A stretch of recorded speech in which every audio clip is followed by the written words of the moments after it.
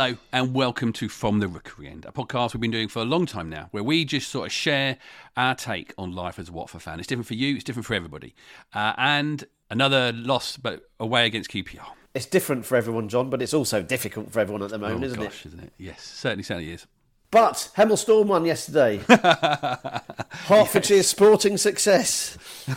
Yeah, another cup, still undefeated. And say, Mike and I have been going to lots of the games recently just to see some winning sport, which has always been fantastic to see because we haven't been seeing it much at Vicarage Road. So well done to the mighty Storm. But Mike, we're gathering today after the QPR game. It's Sunday. Well, it is basically this podcast started during the last podcast, didn't it? Well, not the last podcast, last weekend's podcast. It did, and I don't think we're going to talk much about the QPR game. We need to make that clear at the start of the pod. And the reason why, John, is I feel very firmly that there is no point talking about the football while there is so much clearly wrong at the football club. And the reason I've had this kind of epiphany, was probably overblowing it a little bit, but I remember it stuck with me after the Preston game, that 0-0 game. We needed to win. We knew we needed to win, and we got the most extraordinarily turgid. I was going to say tepid, but we weren't even that good. It was just a terrible performance, and we weren't able, as a podcast collective, to understand why. And that left me. I walked away from that saying, why couldn't we get our heads around why that performance happened? And I've been thinking about it a lot ever since. And it struck me that the reason is pretty clear.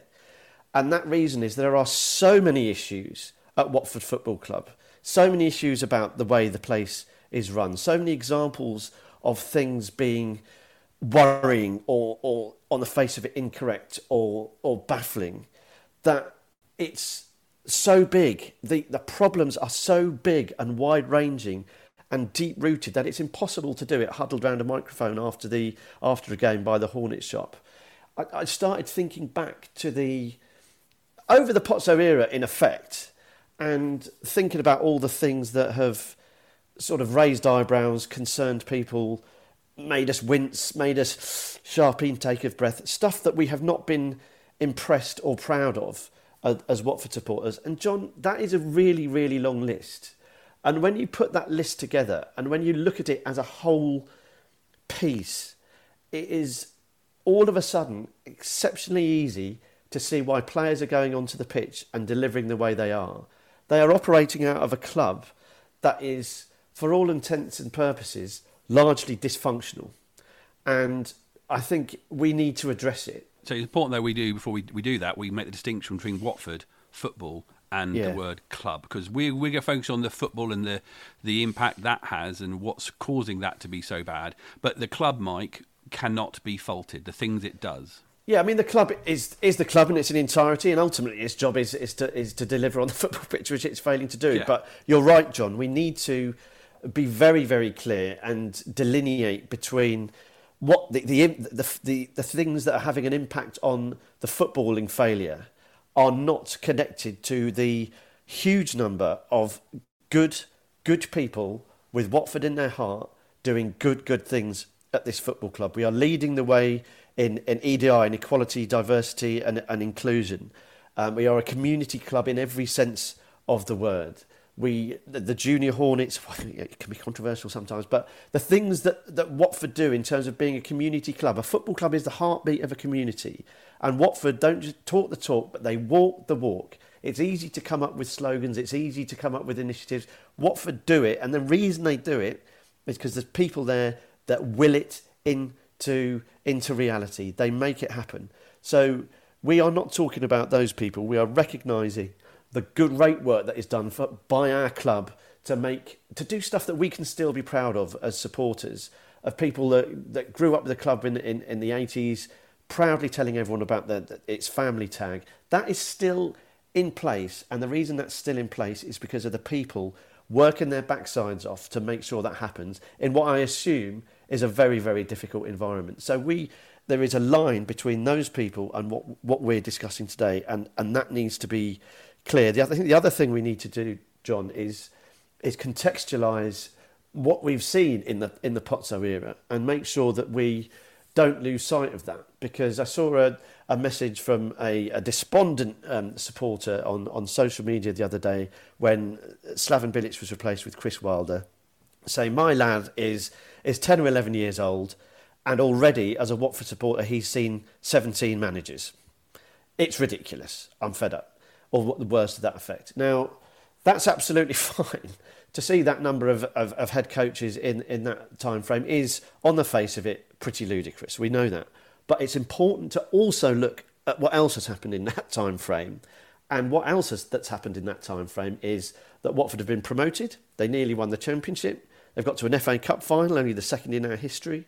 We've got to an FA Cup semi-final. We've got to a playoff final. We've had the Troy Deeney moment. We've beaten Arsenal. We've beaten Tottenham. We've beaten Liverpool. We've beaten Man United week in, week out, it felt like. So in those 10 years, there have been phenomenal achievements for this football club. We have been treated to the most extraordinary decade, really, of footballing moments and memories that will be talked about for eons. So it's important that we recognise, A, there are huge numbers of people doing incredibly good work at our football club that we can be immensely proud of. And B, from a footballing point of view, in patches, admittedly, we have been treated to some phenomenal stuff. However, we cannot now continue to use that as a reason to ignore what is dragging down it is dragging down the club, because those good people are having to work against an increasingly negative backdrop. So it's important we look at what is going wrong and just question why. Because lots of fans have this thing where they want to know the ins and outs, what's going on, the strategy. Tell us a strategy. They get dismissed at the manager changes, and for me, I can't see how the policy has changed in every year of the Pozzo era that we've had. You know, Gino has a way of running a football club. You know, firstly, it is to buy players and assemble a good squad, and to use the manager, as they did this week, to be the thing where you can make a change. That's been the same for over 10 years now. And when people say, I don't know what the aim of Watford Football Club is and what the policy is, please tell me what it is. I always think it's quite obvious. It's Gino wanting to buy players, to shine players, to sell them on. It is using, as I said, the manager to be the one to make tweaks, because just the way the transfer window works. And they want Watford to be as high in the footballing pyramid as they can. And I think sometimes it's we want to go beyond that a little bit with this. We want to go beyond actually trying to understand things and what's going on at the club. We want to try and figure out, in terms of the policies and the aim of the club, is actually what's going on at the club, isn't it? I don't think there's any doubt that Gino Pozzo wants Watford to be successful for a whole host of reasons. He wants Watford to be in the Premier League and he wants them to be as successful as possible. I don't think that is in doubt. What is now in complete doubt is the decision-making that is going on a regular basis at our football club, and appears to have gone on for a considerable amount of time at our football club. That bears scrutiny. That needs scrutiny, and that scrutiny needs to start now, because... And the first thing, John, I wanted to touch on was the treatment of players over the years. We've seen some tremendous players come and go from the football club. I think at the moment, the quality of the players that Gino Pozzo has brought in over the years has probably papered over a lot of the cracks that are now surfacing pretty evidently. Those players were good enough to trot out on a Saturday afternoon or Tuesday evening, and they're that good that they just cannot fail to play well. I think those players aren't there anymore, and we're seeing what happens when a team of unmotivated individuals representing a dysfunctional club go out and cross the white line. And there's just a few examples I wanted to talk about. And the first one is the treatment of Will Hughes. And, it's word has come out, we've been told by people who we trust that Will Hughes was told to train with the under-21s. So there was obviously an impasse between Will Hughes and the club in terms of a contract. There was obviously wranglings. Those wranglings obviously weren't going anywhere, and that's how the club decided to act. And I think the same was with Andre Gray. admittedly, Andre Gray didn't have a successful career on the pitch as Will Hughes, but they both had one thing in common, John, and that is they're very, very popular in the dressing room. Now, I don't think it's uncommon for players who are playing hardball to try and get a better contract to be treated with a hardball approach back. I don't think that's uncommon at all. But what I think is uncommon and is questionable is, are you thinking about the impact that your behaviour towards these players has on the squad as a whole? Because I don't think there was any reason that Will Hughes wanted to leave the football club. I don't think he wanted to stay. I think he was happy with Watford and probably would be club captain this season, or perhaps even sooner, had he stayed. So the treatment of those guys has a ripple effect. We've seen Glenn Murray tweet this week out against Watford with pretty terse message from Glenn Murray. And again, he wasn't a mega performer for Watford, but rumour has it he was treated pretty badly. So there's enough evidence of players being treated pretty shoddily for us to say, well, you need to know why you're doing it. You need to understand the potential impact of that. And it's the human beings, isn't it? I suppose for me, they are human beings. They aren't assets. I know that it's so easy when these things and these players are being paid millions of pounds and they cost millions of pounds that you don't look at them in the same way. But I think the most important thing you said there, Mike, is the ripple effect, because it doesn't just sit on Will Hughes's shoulders and just purely on him. If he's treated badly, they would all then worry that, what if it's me? And that's where the atmosphere and the commitment of players would start to change because of worrying. And I've been in an environment where that's happened. When you worry too much about the leadership ahead of you, you cannot function properly. And I think you've actually hit the nail on the head with the Will Hughes comment there, John. The whole thing is poor treatment. And we saw that particularly with Adrian Mariappa.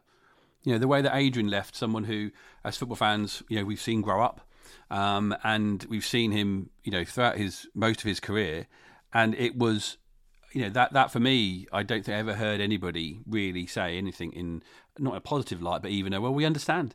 It's like everyone feels bad about the way Adrian was treated when he departed with nothing. Not a acknowledgement. I know that there was an event planned and that didn't happen, but there wasn't a tweet saying thanks a lot for coming. We appreciate everything that you've done over God knows how many years. And I think to bring us bang up to date, obviously there's been the story about the extra money being asked for the food in the canteen. And I think my understanding is that it's a common thing in football that players do make a contribution to the food. So that in itself isn't odd or strange. That happens, and there was agreement in place. What strikes me, or what appears to be the case for me, is the way in which this increase has been either requested or just taken has manifested itself.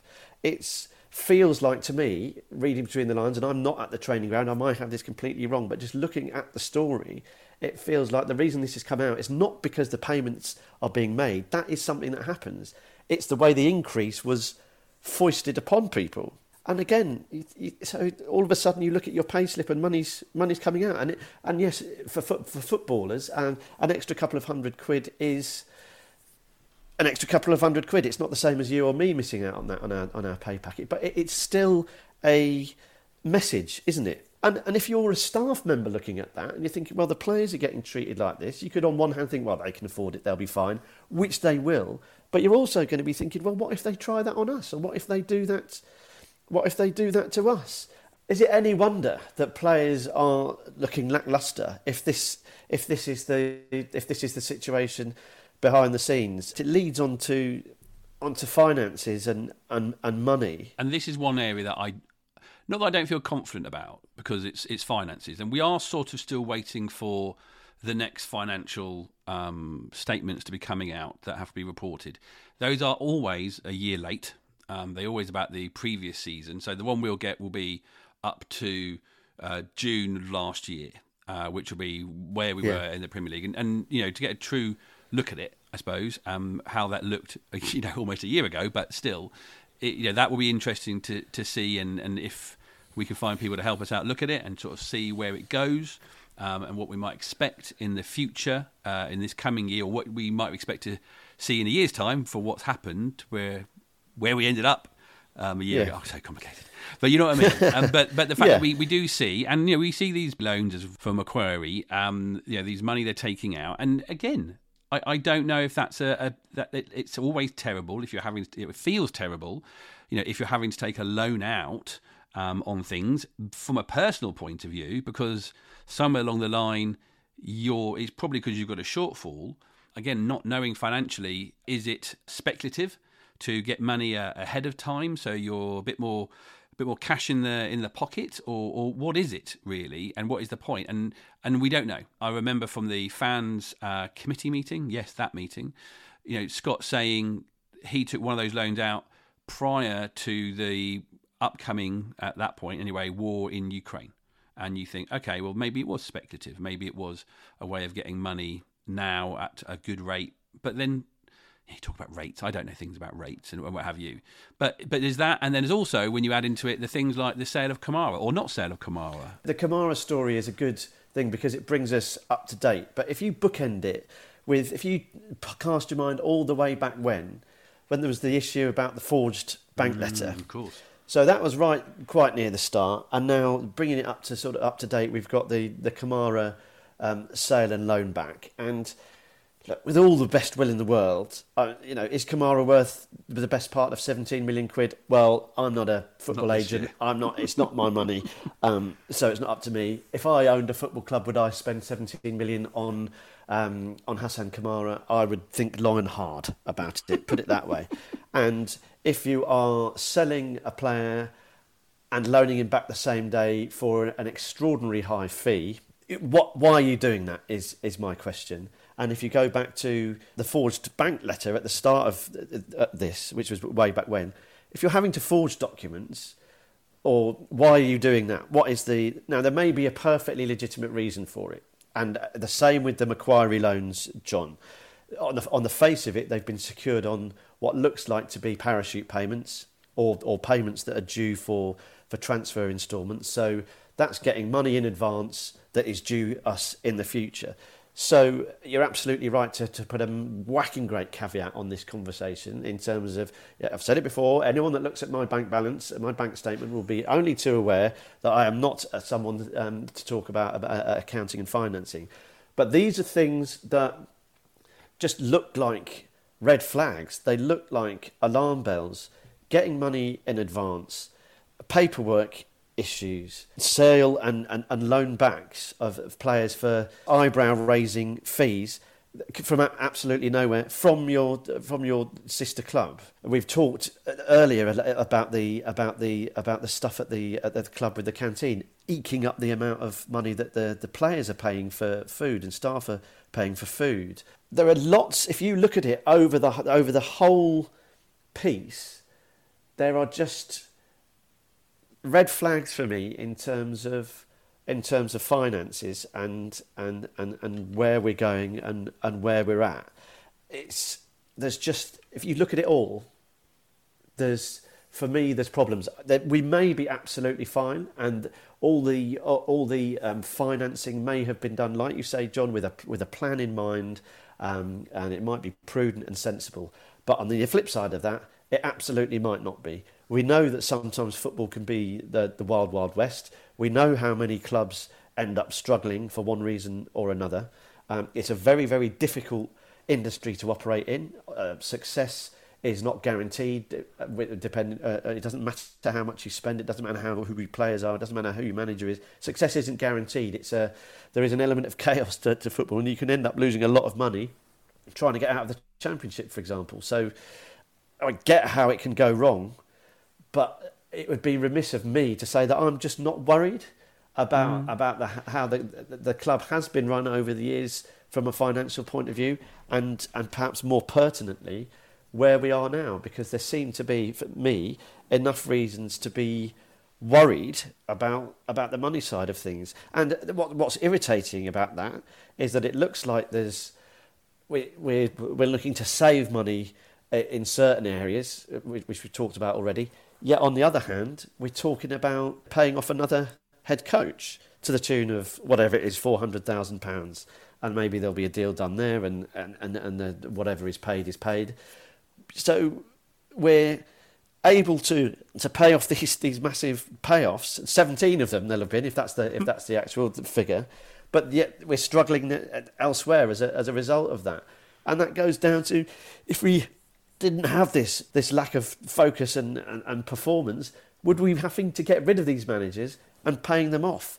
So you can see how it all snowballs and overlaps and melds into one sort of massive blob of really quite concerning situations. If the setup at the club was better, we're not getting rid of so many head coaches, and it's not costing us so much, and we might not be in such a financial, or what appears to be financially distressed state. Again, look, I don't know. I'm just saying that this is what it looks like to me. And you are right, because I suppose the financial side of things and our choices being made and deals being done and loans being taken out doesn't necessarily affect the football side of things. You have talked, of course, about the contracts and the for the managers and the contracts for the players. So it doesn't necessarily mean that it affects that. The question that everyone's waiting for me to ask you, Mike, is Pozzo in or Pozzo out?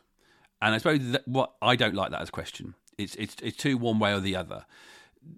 It really comes down to me is, well, who's in charge? What are they in charge of? And does someone have a overcasting wand where they then come over the top of it? I think that's a really good point and a pertinent question, who's in charge, because Gino Pozzo obviously is in ultimate charge. Well, not necessarily. He's the owner without a title, in terms of he has no exec. He's not the, it feels like we have a chairman and we have a chief executive in Scott Duxbury. He feels like he is the executive president of the club. But I have to put the word executive because he is dealing daily in what goes on, because he lives and works at the training ground. Doesn't live there, sorry. He works at the training ground. So that's where you think he is acting like, because he is part of it. He has a job, but he's still the man with no title. Yeah, but he owns the football club, and my take is pretty simple. What Gino says goes. Yeah. That is the bottom line of it. Whether we manage to give him a title or not, I'm sure he'd be happy with the one you bestowed upon him, John.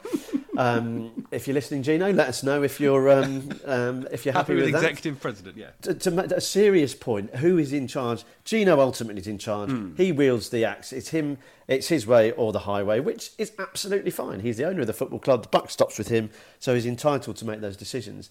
But we've got Scott Duxbury at the football club. We've got Cristiano Giuretta at the football club, and we've got Ben Manga and Helena Costa at the football club, all in senior positions, all based at the training ground. Some of whom we've never really heard from at all, in the shape of Cristiano Giuretta. What is he supposed to be doing? What does he do? What is his role? Scott Duxbury has been marginalised since the Rob Andrew. Since I can't say his name properly now because he manages them up the road. So I'm not even going to say his name. Since the Rob misadventure, he was effectively thrown under the bus after his fulsome praise for the project, and then he was unceremoniously dumped after 10 games, leaving Scott Duxbury with effectively nowhere to go. His credibility was undermined by the failure of that project, and that's not Scott's fault at all for me. I think that shows that he was undermined. So we've got Scott there, we've got Cristiano Giuretta there, and we've got Ben Manga and Helena Costa, with Ben Manga's name being attached now to the main comms that come out of the club. So throw Gino into the mix there. Scott we haven't heard from since then. Cristiano Giuretta, if we've got Ben Manga in now and Helena Costa, what is his role? What's his job? What's he for? Why is he taking a salary? What is his impact on the football club, and the wider environment and culture of the football club? How do those three work together? How do they work with the players? How do they work with staff? No one knows. But for me, the lack of not hearing from Scott is understandable, but is worrying. No one knowing what Cristiano Giuretta does is worrying. Mr. Bayat is there, and what's his role? We're not going to go into his situation, because I think there is enough in the public domain. If you Google him, what will come up initially will be probably stuff that would concern you as a Watford fan. So that's another another question. I find the thing about the Ben turning up, Mr. Manga turning up, is it feels like Gino's version of Rob Edwards. Him's going, right, I do need to change things. Maybe he's refocusing how much time he's playing at the club, or he's trying to revitalise the player recruitment because maybe a chunk of the Pozzo Network boys have left or retiring or whatever it is. And he sort of sees Ben as this person who can do some great things in buying and selling. You know, is he now, with that, the manager we have next year, you feel will be Ben's choice, or heavily Ben's choice.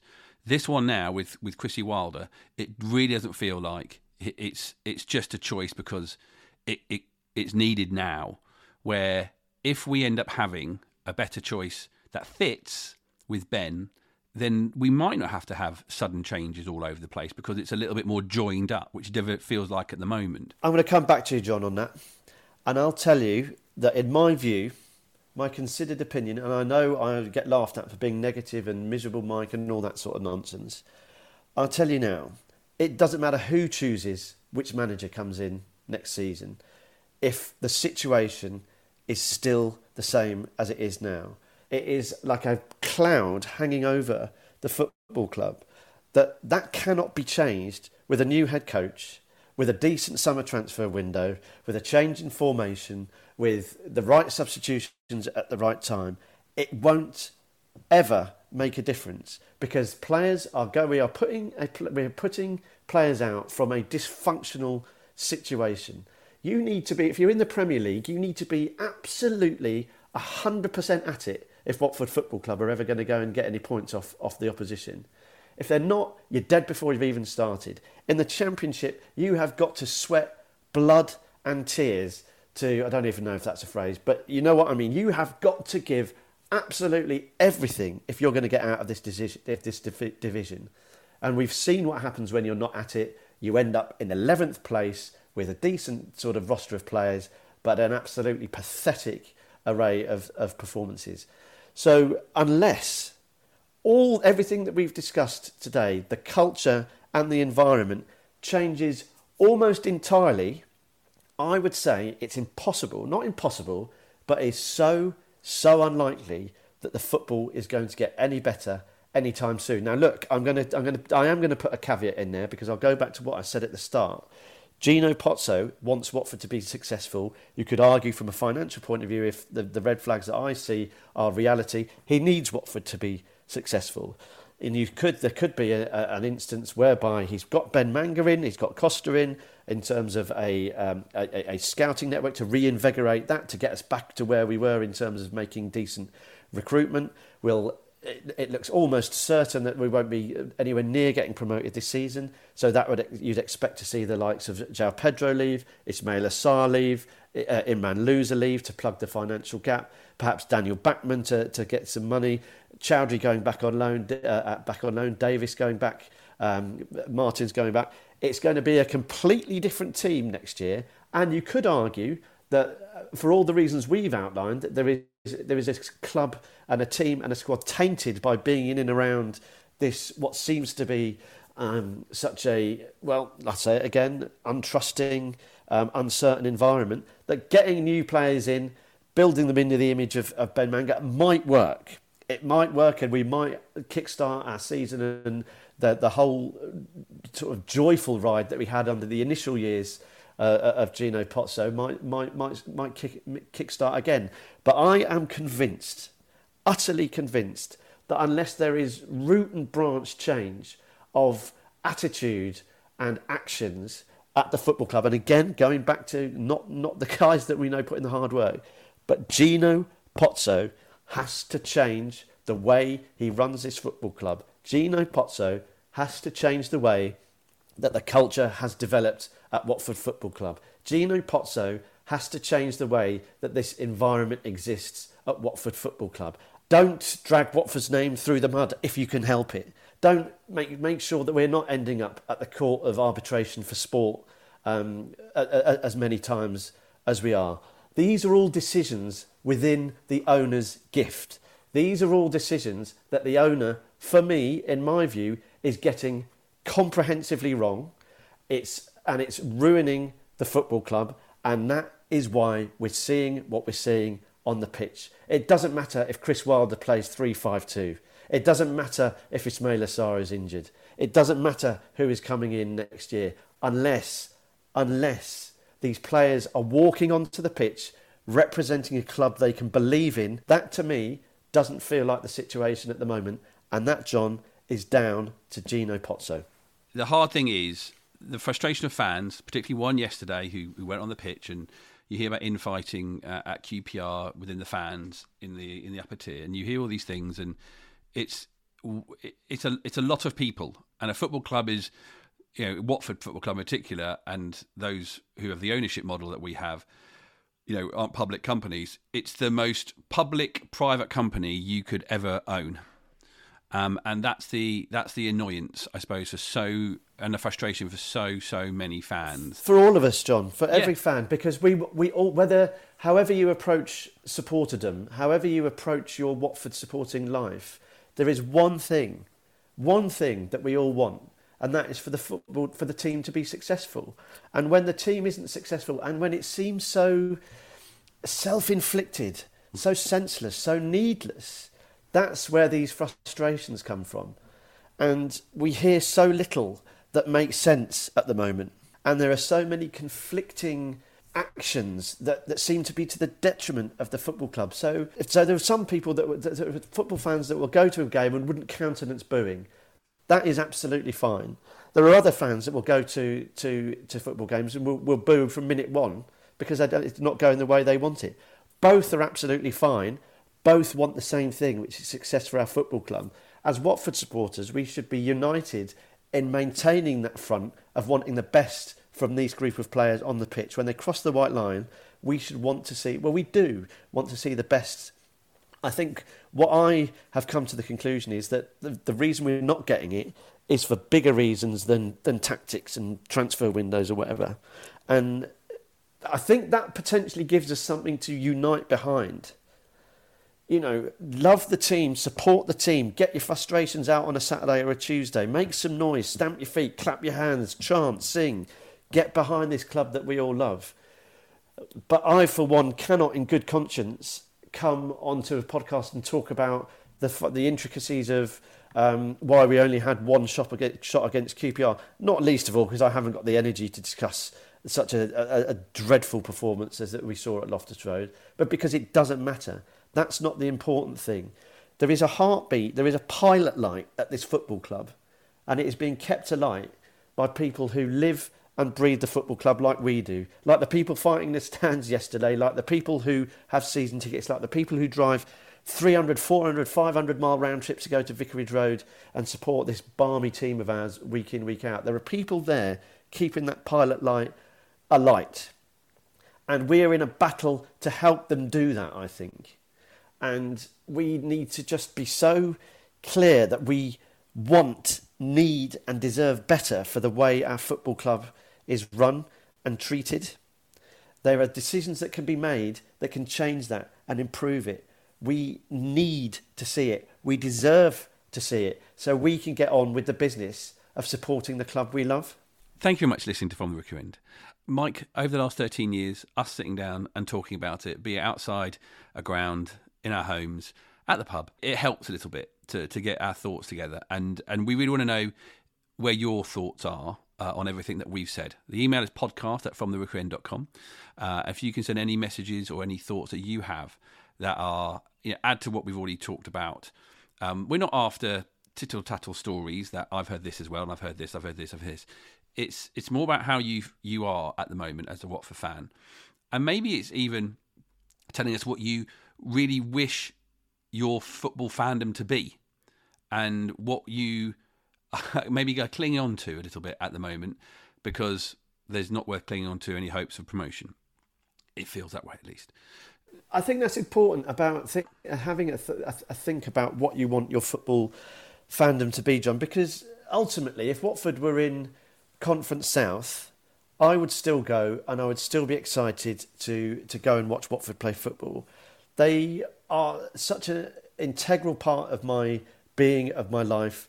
I'm going to go and watch them, whether they're in the Championship, the Champions League, or the Conference, and that's I'm on board with that. I've signed the contract, and I'm with it. I'm on the board the roller coaster until the day I shuffle off this mortal coil.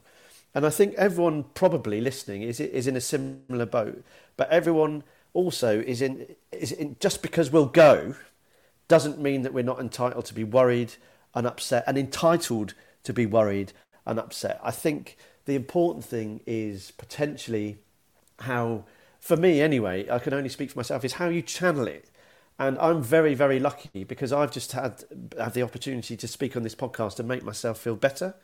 And it's great. It's cathartic. The podcast has been fantastic for me as a thing over the years, and I'm hugely grateful for everyone that listens to my incessant waffle. But I think it's really important to, if you agree with what I say, think about what that means to you, and do you know what I mean, and how it manifests itself. It doesn't need to overtake everything. Just sort of work out what you want your footballing supportership to be, and don't be afraid of that. It's not right or it's not wrong, unless of course it strays into the stuff that's illegal or unpleasant or whatever. Being a football fan is very, very personal, and I recognise how lucky I am to have this platform to get it all off my chest. And it is only my opinion. I could have got everything completely wrong. Yeah, it just goes back to your question: what you want your footballing supporter ship to be? Because I don't need, for me to enjoy Watford, I don't need them to be winning every week, because I get to see you, John. I get to talk to my mum on the way home about it.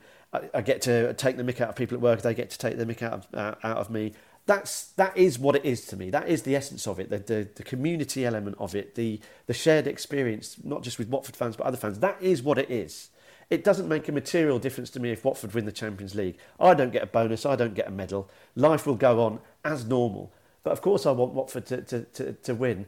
But more than anything, what I want is a club to be proud of.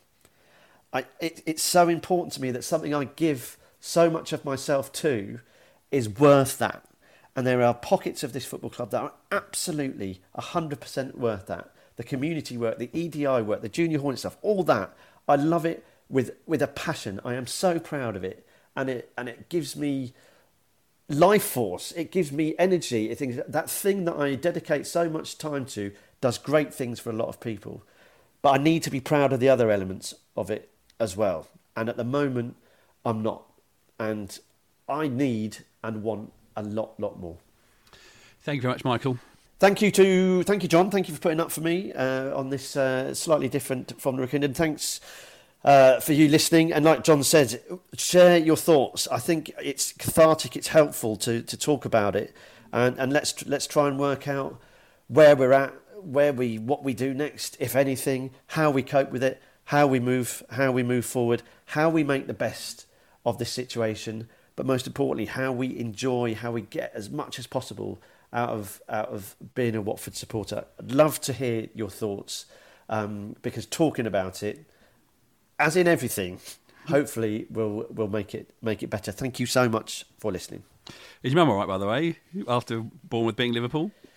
Oh, it's absolutely miserable. She couldn't believe. Yeah, she's struggling a little bit. I think Dad's gone down to Dixon's to get another TV after the remote disappeared. She keeps throwing it at that Bournemouth emblem. She's all right. Hang in there, Mum. We're back. We'll do a podcast after Birmingham. We'll have two games under Chrissy Wilder to discuss, and we'll see how that's going. It might not be a long podcast because not a lot might have changed. Thank you so much for listening from the weekend. Do tell your friends. Do follow us on all the social platforms where you can find at Watford Podcast.